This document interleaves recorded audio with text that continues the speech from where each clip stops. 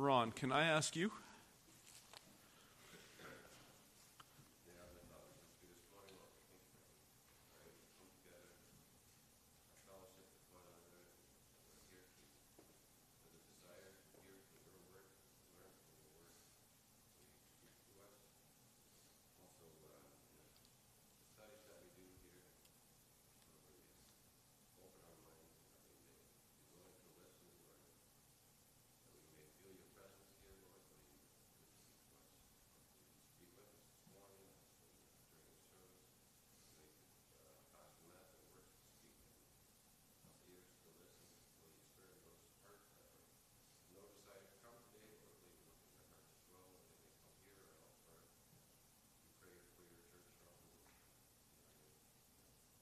Amen.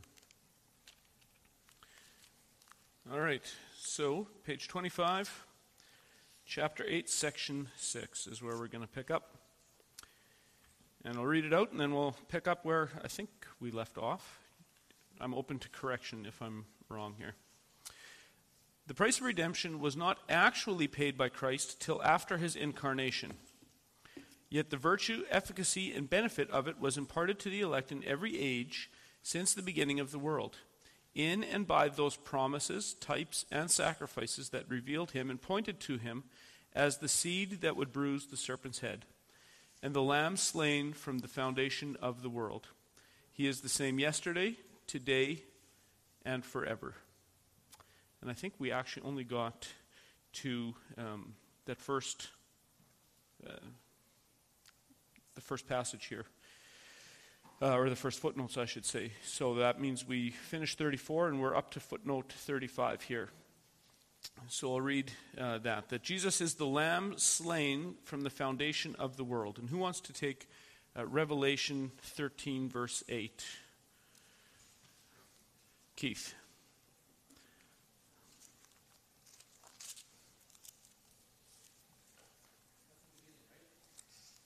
What's that? Yeah. Yeah, it's right at the front of your Bible. That's right, yeah.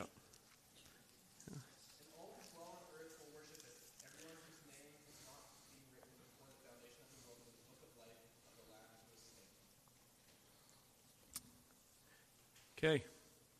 So what does that mean, that Jesus is slain from before the foundation of the world, and that the book of life is from before the foundation of the world? What does that mean? Because wasn't Jesus crucified in time? Isn't that the case? So if Jesus was crucified 2,000 years ago, we can mark that on a calendar. And history was clearly well up and running 2,000 years ago. So what does this mean? He was destined to? Yep. Yep. And is that plan subject to alteration or change? Not whatsoever, right? Could anyone derail it? No. No, absolutely not. So, yes, in terms of God's mind, God's plan for his creation, God's decree, however you want to talk about that, this is absolutely inalterable. And that's why when you get to Peter's sermon at Pentecost, in Acts chapter 2 and Acts chapter 4, Jesus says that, well, let's turn to those. It's not in the footnotes here, but turn to Acts chapter 2. This is Peter's Pentecost sermon, and I'll have to look up the notes. I think it's maybe 27 or somewhere in there, 28.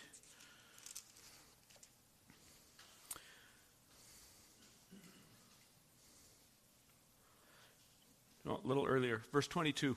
So let's look, Acts 2, this is Peter's Pentecost sermon. Men of Israel, hear these words. Jesus of Nazareth, a man attested to you by God with mighty works and wonders and signs that God did through him in your midst, as you yourselves know. This Jesus, notice this, delivered up according to the definite plan and foreknowledge of God, you crucified by the hands of lawless men. Couple things there, and this is where we get into some of these big ideas when we think of the Bible, when we think about theology. Is this the definite plan of God? That Jesus is given up to be crucified? Yes, it is. It is a definite plan. Okay? So that means, because it was God's decree, that means Pilate and Judas were just doing what God wanted them to do, so there's no personal guilt or culpability, right? Right? They're doing God's will. What kind of men did this? The hands of evil men, lawless men. Okay? Pilate and Judas are guilty of doing a great evil exactly according to the plan of God. Okay? What was in their heart was evil. What was in God's intention was good. But we are accountable for what's in our heart, not for how God has ordered history to work. And you see it again in Acts 4. Turn a couple pages over. And this is Peter again. Oh, this is where I had verse 27 in my head from. Okay? Well, let's back up actually to 25, where he starts quoting David. Why did the Gentiles rage? This is Psalm 2. And the peoples plot in vain. The kings of the earth set themselves, and the rulers were gathered together against the Lord and against his anointed. Okay, that's a direct quote from Psalm 2. For truly in this city were gathered against your holy servant Jesus, whom you anointed, both Herod and Pontius Pilate, along with the Gentiles and the peoples of Israel, to do whatever your hand and your plan had predestined to take place. So God's just watching, and he saw when he looked down the corridors of time that this would happen, right? And he's trying to apply the brakes as much as he can because this is going really bad. So God's trying to pump the brakes, but he foresaw that these men would do this, right? No. These men did exactly. They followed the script perfectly, to a T. And because they did it with evil and malice in their heart, they are under the wrath of God for doing it. Okay? Your theology has to be big enough that God can decree for evil things to happen without God himself being evil. We have to have that. Jesus Christ was crucified from before the foundation of the world, which means before the fall happened, God had a plan for his son to be killed by evil men. Think about that. Do evil men exist in an unfallen world? They don't. Was the fall itself decreed by God? Yes, it was. It had to be. Because before the fall happened, God not only had a plan for evil men to do something, and evil men don't exist in an unfallen world, but he also had a plan to rescue the world. Well, here's the thing. An unfallen world doesn't need a rescue either. Okay? The fall was decreed by God. God wrote the fall into the story. And this is what it means that Jesus is the Savior from before the foundation of the world. He must be. This is the unalterable, perfect, infallible plan of God to do it this way. And I'll stop there. We've discussed some of this stuff before. And I know it's a big concept, so maybe it's difficult. Discussion on this. Does this make sense? Is it starting to make sense? Does it seem like my head hurts if God decrees evil things to happen without he himself being evil? Yeah. It gives you a headache? Yeah. Yeah.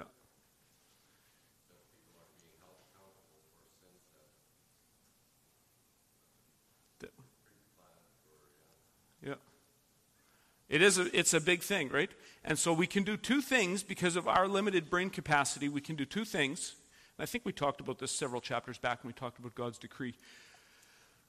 We can do two things for the sake of our own simplicity. We can say, okay, well, God can't do evil, right? And everyone in this room should say God can't do evil, right? We're all agreed? God cannot do evil. It's impossible for God to do evil. Therefore, God doesn't decree evil to happen in any sense. Makes sense.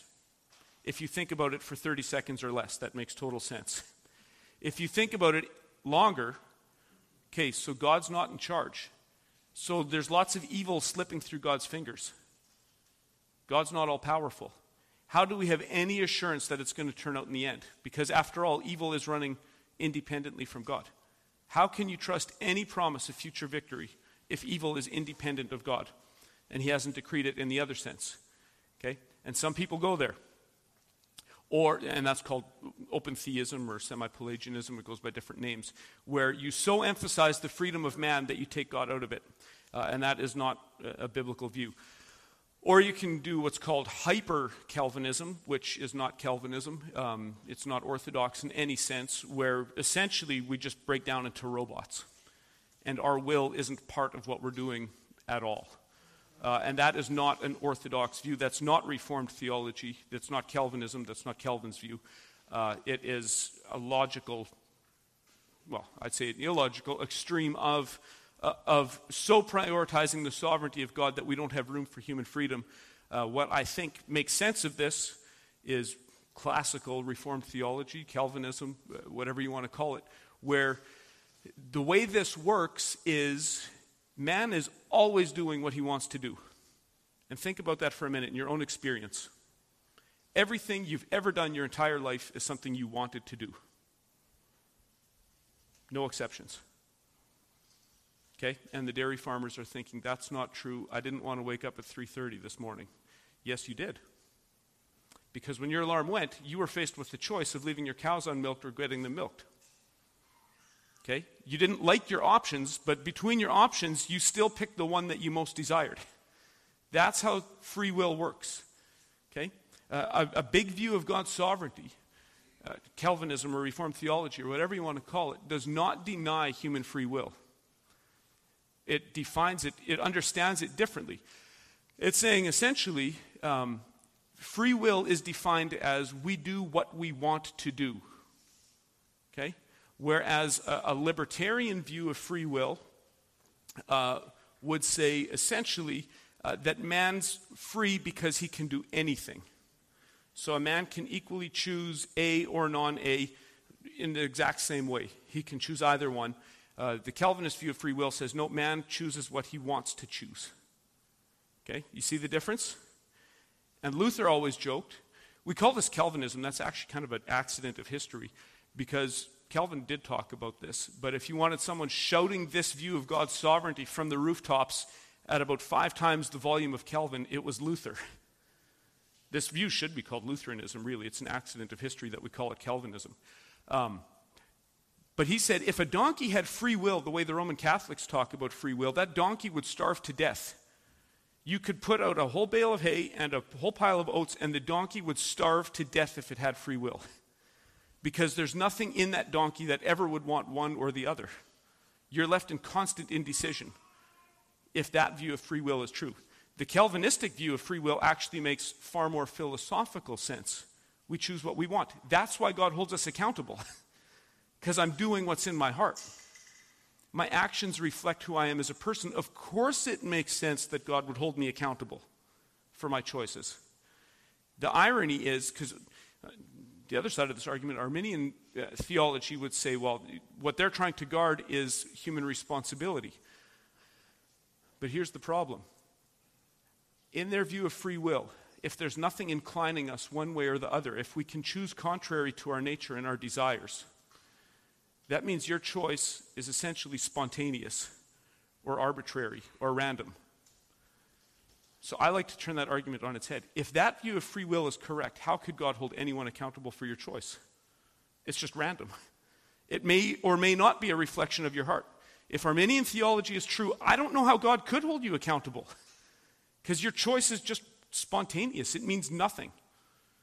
In the Calvinistic view, I did what I wanted. Judas did what he wanted. Evil is in his heart.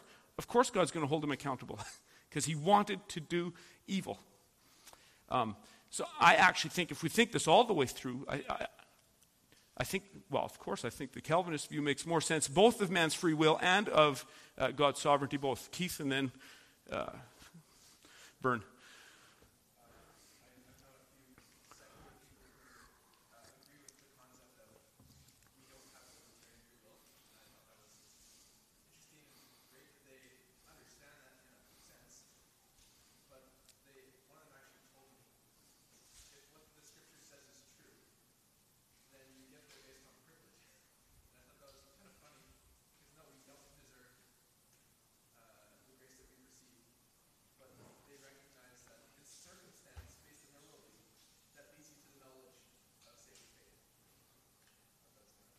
So in their view, it would just be an accident that we find saving faith.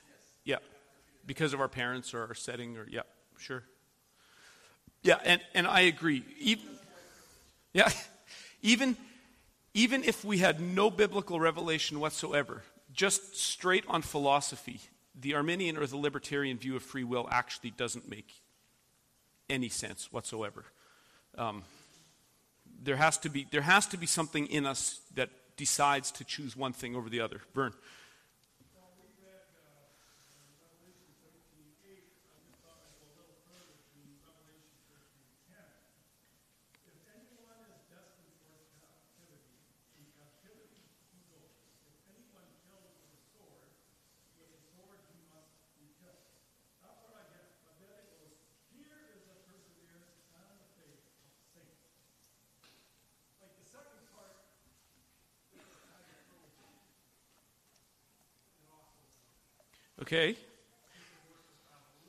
Okay. So it's saying if you're destined for the sword's in your future, right? But then you're wondering, how does that work with a call to endurance of the saints? Okay. Well, here's the thing. I think we can look at this two different ways. One, this is in the context of persecution. So, may Christians face the physical sword? Sure, we may. Yep, that could happen, and it has happened in history. So I think at one level we could say, don't lose heart. You're going to a promotion. You're one of God's saints. So even if you're going to face the sword, yes, you'll face the sword, but what's the worst they can do? The worst they can do is kill you. And for a Christian, that actually isn't a problem. But I think some of these things, too, when we talk about how this works, God's sovereignty and salvation and our responsibility and our free will and so forth, how can that be turned into an encouragement? And I would say that these encouragements and threats actually do what they're designed to do.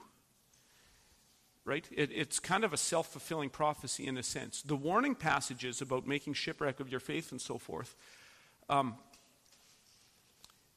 people wonder, well, if there's warning passages about making shipwreck of your faith, it must be possible to lose your justification.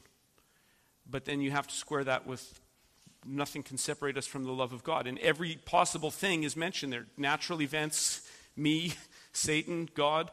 Like every possibility is there and says it can't separate us from the love of God. And yet here's the stack of warning passages about not falling away. So what do we do with that? So here's the thing. Are those warning passages, do non-Christians take them to heart?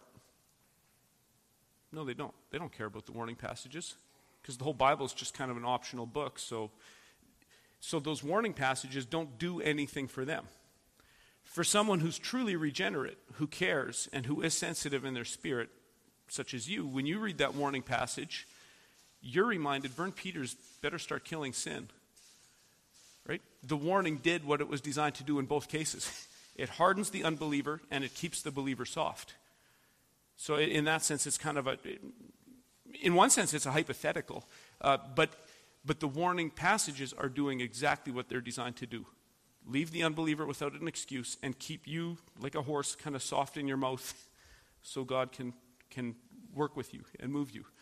Right? But I would say here in the immediate context, I think the immediate context has to do with persecution and suffering. And I'd say Christians don't need to fear the sword. So you get to be with the Lord a couple days early.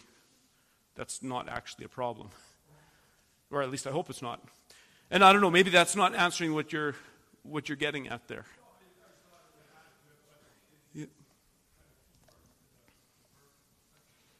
Yeah, no, that's good. Anything else on this? Jesus, the Savior from before the foundation of the world?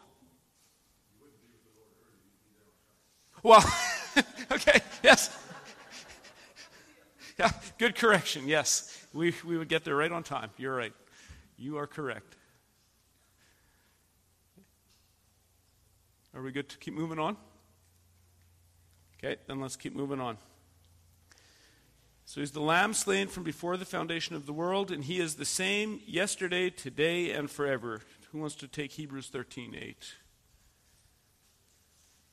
Caleb.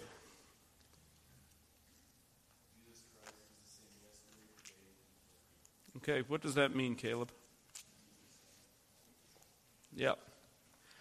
Okay, can I throw you a curveball? Because we just got through Pentecost. Jesus is the same forever. The gift of tongues were there in the early church. And Pastor Matt suggested last week that they're not happening today. God's the same yesterday, today, and forever. Checkmate.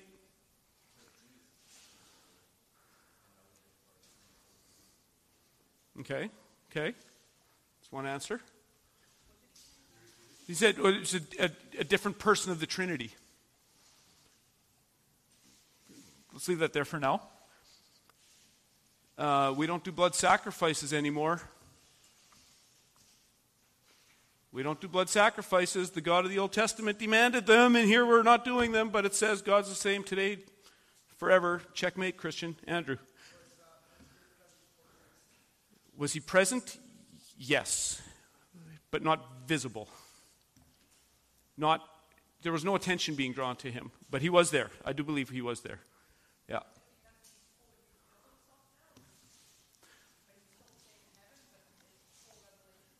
Okay, yeah, I think we're getting there. Okay. What do you mean, Don? Are we speaking of practice?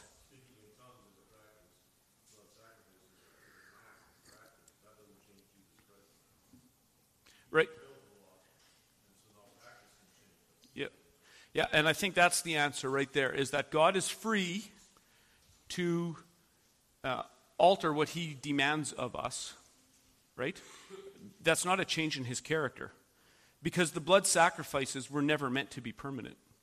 That's not an intrinsic part of who God is blood sacrifices and temples and priests and prophets, or tongues, or miraculous healings, or writing scripture. These things can all stop without that affecting God's character in any way, shape, or form. God's just saying, I'm going to give you these types and shadows to point to this Messiah who was slain from before the foundation of the world. Right? I can give you these types and shadows. The substance was in God's mind the whole time. If the coming of Jesus was because, oh no, these guys botched the old covenant, I better come up with plan B, that would be a change in God. But that can't happen, right? I think the fact that Jesus was slain from before the foundation of the world means there is no change. The externals that are teaching us, that we're pointing to what God has always been planning on doing, that's inalterable. So tongues are meant to teach us something about world evangelization. They were never meant to be permanent. Andrew.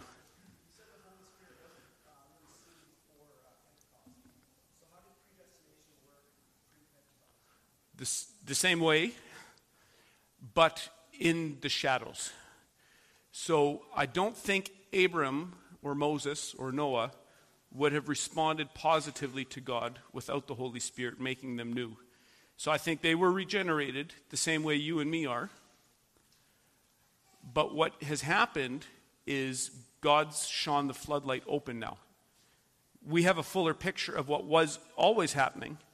But just like the Old Testament saints were saved by the blood of Jesus, well, Jesus hadn't shown up yet. Right? But they were saved the same way we are, by the blood of Jesus. But we have, on this side of Christ, we have a much fuller picture of how that worked. And I'd say on this side of Pentecost, we have a much clearer picture of how the Holy Spirit was in operation. So how would you say it's clear? Because you say the speaking in tongues and all those other events, you don't think they happen today anymore. So would that not have just been a singular event? And we can compare pre-Pentecost, post-Pentecost very similarly? Not necessarily, because I think I understand what you're saying. But there's certain events that draw attention to the next step in redemptive history. So, for example, we've looked at the 5 evangelical feast days. How many times does Jesus need to be born of a woman? Once. How many times does Jesus need to be crucified? How many times does Jesus need to be resurrected? How many times does Jesus need to ascend to heaven? Once. How many times do we need Pentecost? One time. We need it one time, just like all the other things. And so I think to say, well, no, the Holy Spirit, that must mean there's ongoing prophecy in tongues and miraculous healings. Well, that's not the way it works for any of these other events. We're not crucifying Christ weekly. He's not ascending to heaven weekly. These are one-time things in history to drastically draw attention to the new way of operating, the new program, so to speak. It's not a change in God, but it's a change in the way he's relating to his creation now. So I don't think we need an ongoing Pentecost for the truth of Pentecost, because the greater reality of Pentecost is clearly now the gospel's for all people. It's for all tongues and tribes and nations. That's the lesson you should learn. If the lesson we're learning is, oh, Christians can make weird sounds with their mouth, well, okay. But if we're learning, oh, so we need to go to China and Indonesia with the gospel, now you're learning what Pentecost was about. That's the substance. The sign is a miraculous sign, same as these other things, but they're singular events that move the program of redemption forward, if that makes sense. And maybe I'm not understanding you properly. Okay. Keith.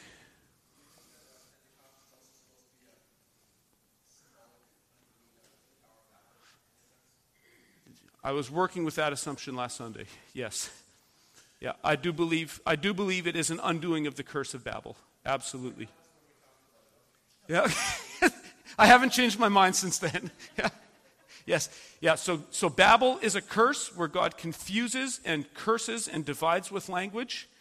Pentecost is a miraculous reversal of that. Now these languages are being used to bring the nations back together under the headship of Christ. So what God did use as a curse, he now uses as a blessing. And that pattern's actually all through the Bible too. Think of, we're going to have communion today. What's the first curse in Egypt? Water into blood. What's Jesus' first miracle? Water into wine. You see? Decreation, creation. This water turning red was here a curse. Now Jesus has come. Now this water turning red is suddenly a blessing. Languages that are varied is a curse over here. Now it's a blessing. We can get to Burma with the gospel. Unbelievable. Unbelievable. We can learn the Burmese language and translate the Bible and get it to those people. This decreation and creation theme, once you see it, it's absolutely everywhere in Scripture. And so yes, I do believe Pentecost is a miraculous reversal of Babel. What's that? Then you better. Who are you going to trust, your wife or your pastor? Yeah.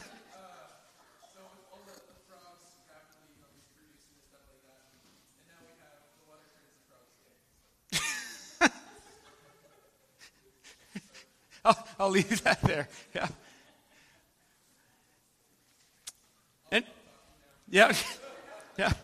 We'll have to put you on 5-second delay. Yeah. Okay.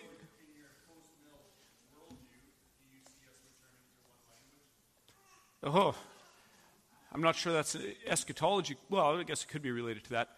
Do I see us returning to one language?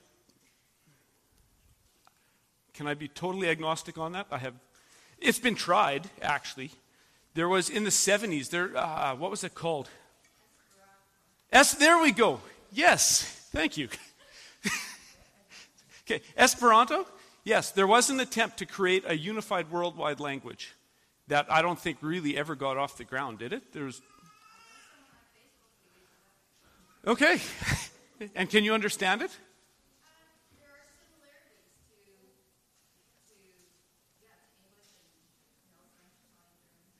Okay.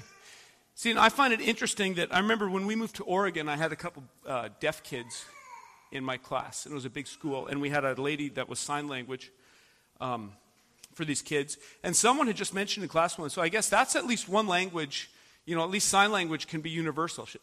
No, amazingly, it's not. There's English Sign Language, and there's, okay, we can't even get that right? Like,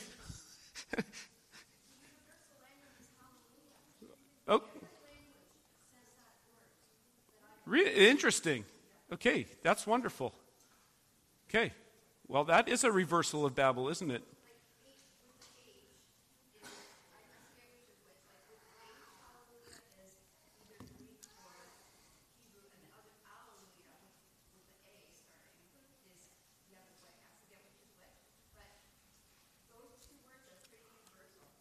Interesting. Okay, that's great. Thanks for sharing that. That's cool. What? Okay, good. Good.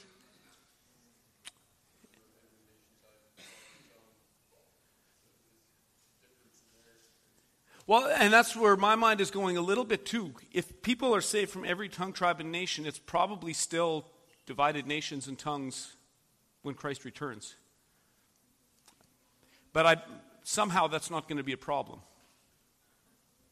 If that is the case. Maybe we are going to go to a universal language. I don't know. But if we don't, I don't suspect it'll be a problem. I don't know how to answer that. What's that? Yeah. Yeah. No. Maybe we'll be in heaven that we can all understand each other. Can all speak each other. Yeah. Or we'll all speak Dutch. Yeah. Yeah. We're all going to speak King James English, right? If it was good enough for the Apostle Paul, it's good enough for us. So you mentioned it. I wanted to go on this rabbit trail. With the different Bibles and the new versions, and it just feels like it's going faster and faster and faster. People keep saying, that he's not the same. He's now modern God. When is that going to stop? All these new versions coming out. All the new, yeah. It feels like it's going faster. And it is. Yeah, that's a good question. I guess it depends on if we see new Bible translations, how we see that. As a good thing or as a bad thing. And realistically, I don't know, it's maybe both. I'm thankful for the ESV, which is one of the newer ones. I think it's an improvement over the NIV. So in that case, I'm thankful for it. I'm not thankful whatsoever for the updated NIV. It's terrible, frankly. And even they've actually changed the NASB, the same thing too. The NASB used to be an excellent translation, and they've modernized it as well. And some people have retained the 1995 NASB, and I think it's now called the LSB, Legacy Standard Bible. I think John MacArthur is keeping it in print as the original NASB. Yeah, I don't know how to answer that, because I don't think modern translations are necessarily bad or necessarily good. There's good ones and there's bad ones. One of the strengths actually, and I tease about King James onlyism, but I don't think it's actually bad when English-speaking Christians all could recite verses the exact same way. That's not a bad thing. That's a good thing. And that even still, as young as I am, that the King James version often comes out of my mouth just by default. Right? Like John 3:16 is in King James English in my head. And lots of verses are like that, where I'm reading my ESV and I'll say it in King James because it just... So that part isn't bad, that we'd be unified around a translation. But as translations that were formerly trustworthy get gender, and it's usually around gender neutral stuff, that they're updating them and revising them, then I'm not sad if better, more accurate translations come out in response to that. If you're going to destroy the NIV, well then I want something to replace it. I want an ESV to replace it. I don't know how to answer that. What are our thoughts on that? Multitude of translations. Good, bad? Bit of both? Neither? I'd say you from that, but it's good because our language is how we understand words takes time as long as it accurately represents the original text. Okay. It does force you to, or it gives you the opportunity to look at different translations and to study it more and to really find out, okay, what is it really that it says. And that's helpful too. If you don't do Greek or Hebrew, to have several English translations and kind of help you get to the sense of it, that can be very helpful. Yeah? But I agree too that it can be used for evil. That says, okay, yeah, let's just water it down, or Yeah. I think that's with anything. It can go the wrong way or it can go the good way. And we just have to be discerning. Yeah. Anything else to add to that? Tyson. It'd be helpful to have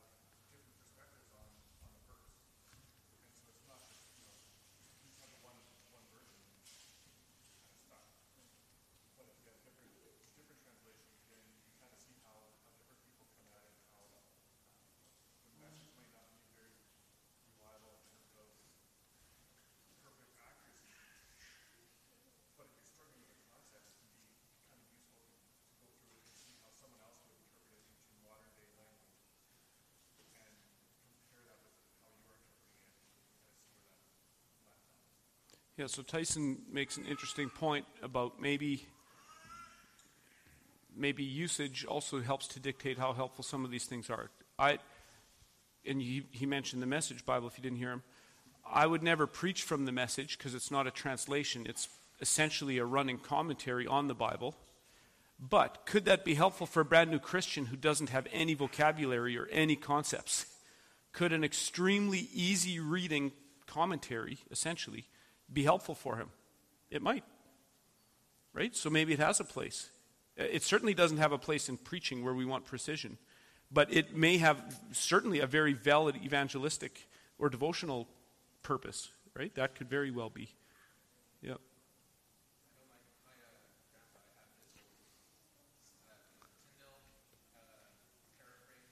The Living Bible? Everybody in Landmark had the Living Bible all through the 80s. Yeah, and I can picture your grandpa's actually, I know it well. Yeah.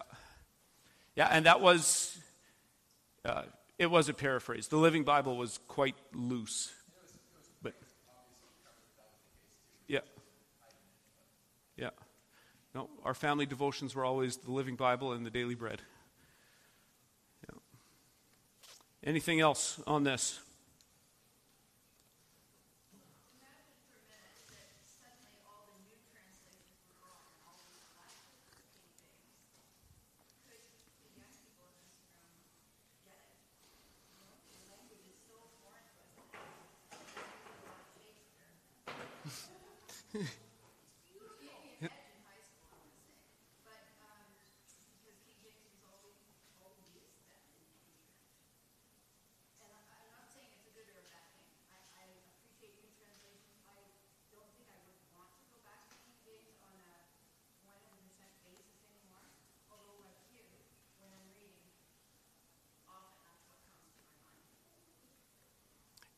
Yeah, and there's an argument either way there. Would we be a more intelligent society if we had to read the Queen's English? We might be. Maybe the King James Bible would help push us to think a little better. But that's not where we are, so the counter-argument is why not put a Bible in the language that people are actually using? There's good arguments, pro and con. The only argument that I would really push back on is King James onlyism.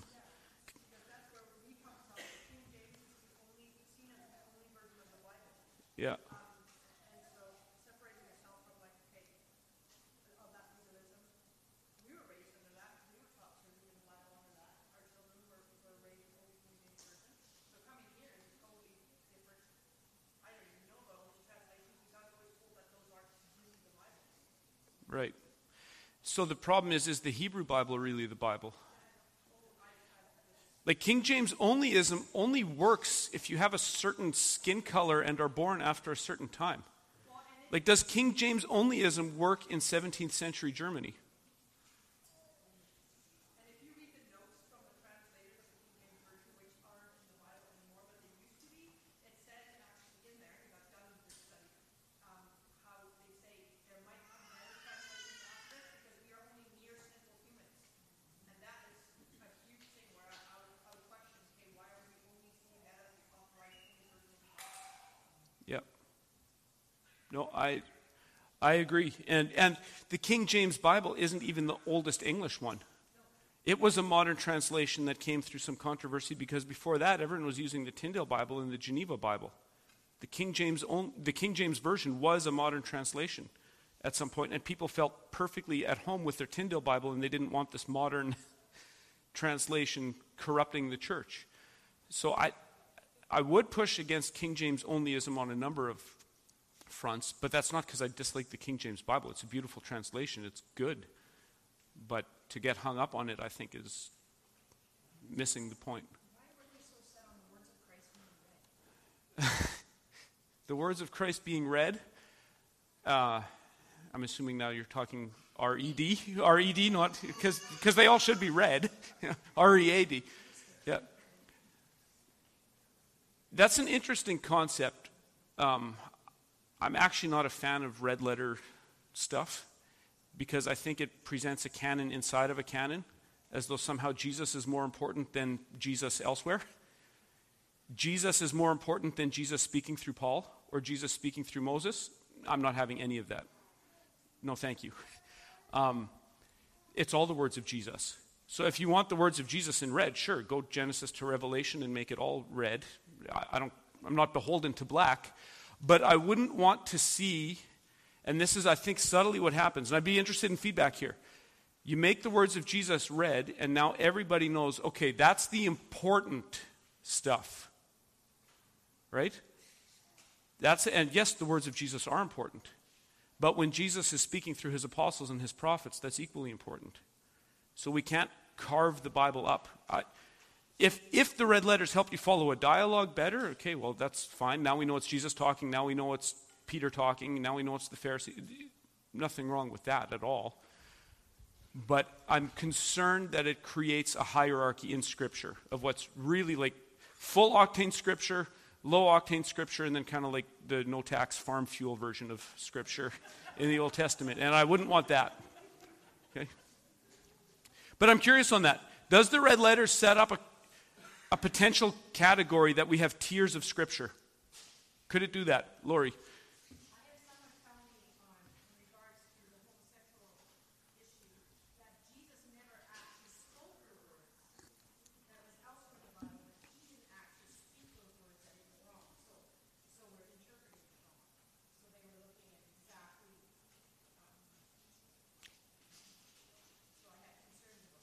Yeah, and it does that kind of thing. And you could answer, no, he did speak about it. He spoke about it in Leviticus 23. Jesus spoke about it in Romans 1. Right. And then you could still go to Matthew 19. But I agree. It sets up a canon inside of a canon. And I am deeply concerned about any time people do that. They'll do it with red letters. That's the important stuff. They'll do it with the New Testament generally. Right? The Old Testament is the Word of God emeritus. It's the senile old professor who gets put in a corner office and thank you for your time here. It was good while it lasted, but you're out of touch right now. We do that with the Old Testament, where the New Testament is really the Word of God. We do it with the words of Jesus. We do it. That's not a game we want to play. It's all the Word of God. Every word is inspired. Every word is inerrant. Every word is the Word of Jesus because God is Trinitarian. So if God gave it to Moses, Jesus gave it to Moses. The Ten Commandments are words from Jesus. I'd caution anyone to set up. It's a fast track to bad theology, to separate Jesus from Paul. And it's an old trick that the liberals played on a lot of unsuspecting evangelicals. And it's a bad business. I've actually got a book from the 1950s by Gerhardus Voss, who talked about Jesus and Paul, because the battle in the 1950s liberalism was Jesus versus Paul. And remarkably, some Christians still think that way. In fact, recently, and I'll name names because this was on a CBC interview, Kyle Penner. Has anyone heard the name Pastor Kyle Penner? Grace Mennonite Church in Steinbach? Okay, so he was interviewed by CBC on all this pride stuff now for June. And he said, we talked about the Radical Reformation here a couple weeks ago, the Radical Anabaptist Reformation before Menno Simons showed up. And Kyle Penner correctly said, I am from the Radical Anabaptist tradition. I don't have to prioritize Scripture above the ethics of Jesus. Okay, huge red flag right there, but he's correct. The Radical Anabaptists did prioritize Jesus over Scripture. I don't know how you can do that, because where do you know anything about Jesus was from? I don't know how you can make that move. But he is, that Grace Mennonite Church is fully affirming church. He made that play on the basis of his Anabaptist hermeneutic, which historically is fair. But he also did it by prioritizing Jesus over Paul. Right? Jesus never said a word about homosexuality. And if we want to do the red letters is the real canon, you could say, yeah, Jesus does talk about marriage in Matthew 19, but he doesn't use the word homosexuality. That's true. But he affirms everything Moses said about marriage, and Paul's going to repeat it, and it's all one unified story. But once we start chopping it up, Andy Stanley has gotten famous for doing this recently. Andy Stanley and he's got a big microphone, much bigger than Kyle Penner has. It's not a good move. It ends in bad stuff. Augustine said that if you believe some parts of Scripture and not others, it's not Christ you believe, it's yourself. Right? And that's true. That's what ends up happening. Because the parts of Scripture that are inspired are the parts I agree with. And there's some kind of linguistic or contextual trick that gets me out of the parts I don't like. And that's not how we want to do it. Anything else before we bring it in for landing here? Okay, so is God the same forever?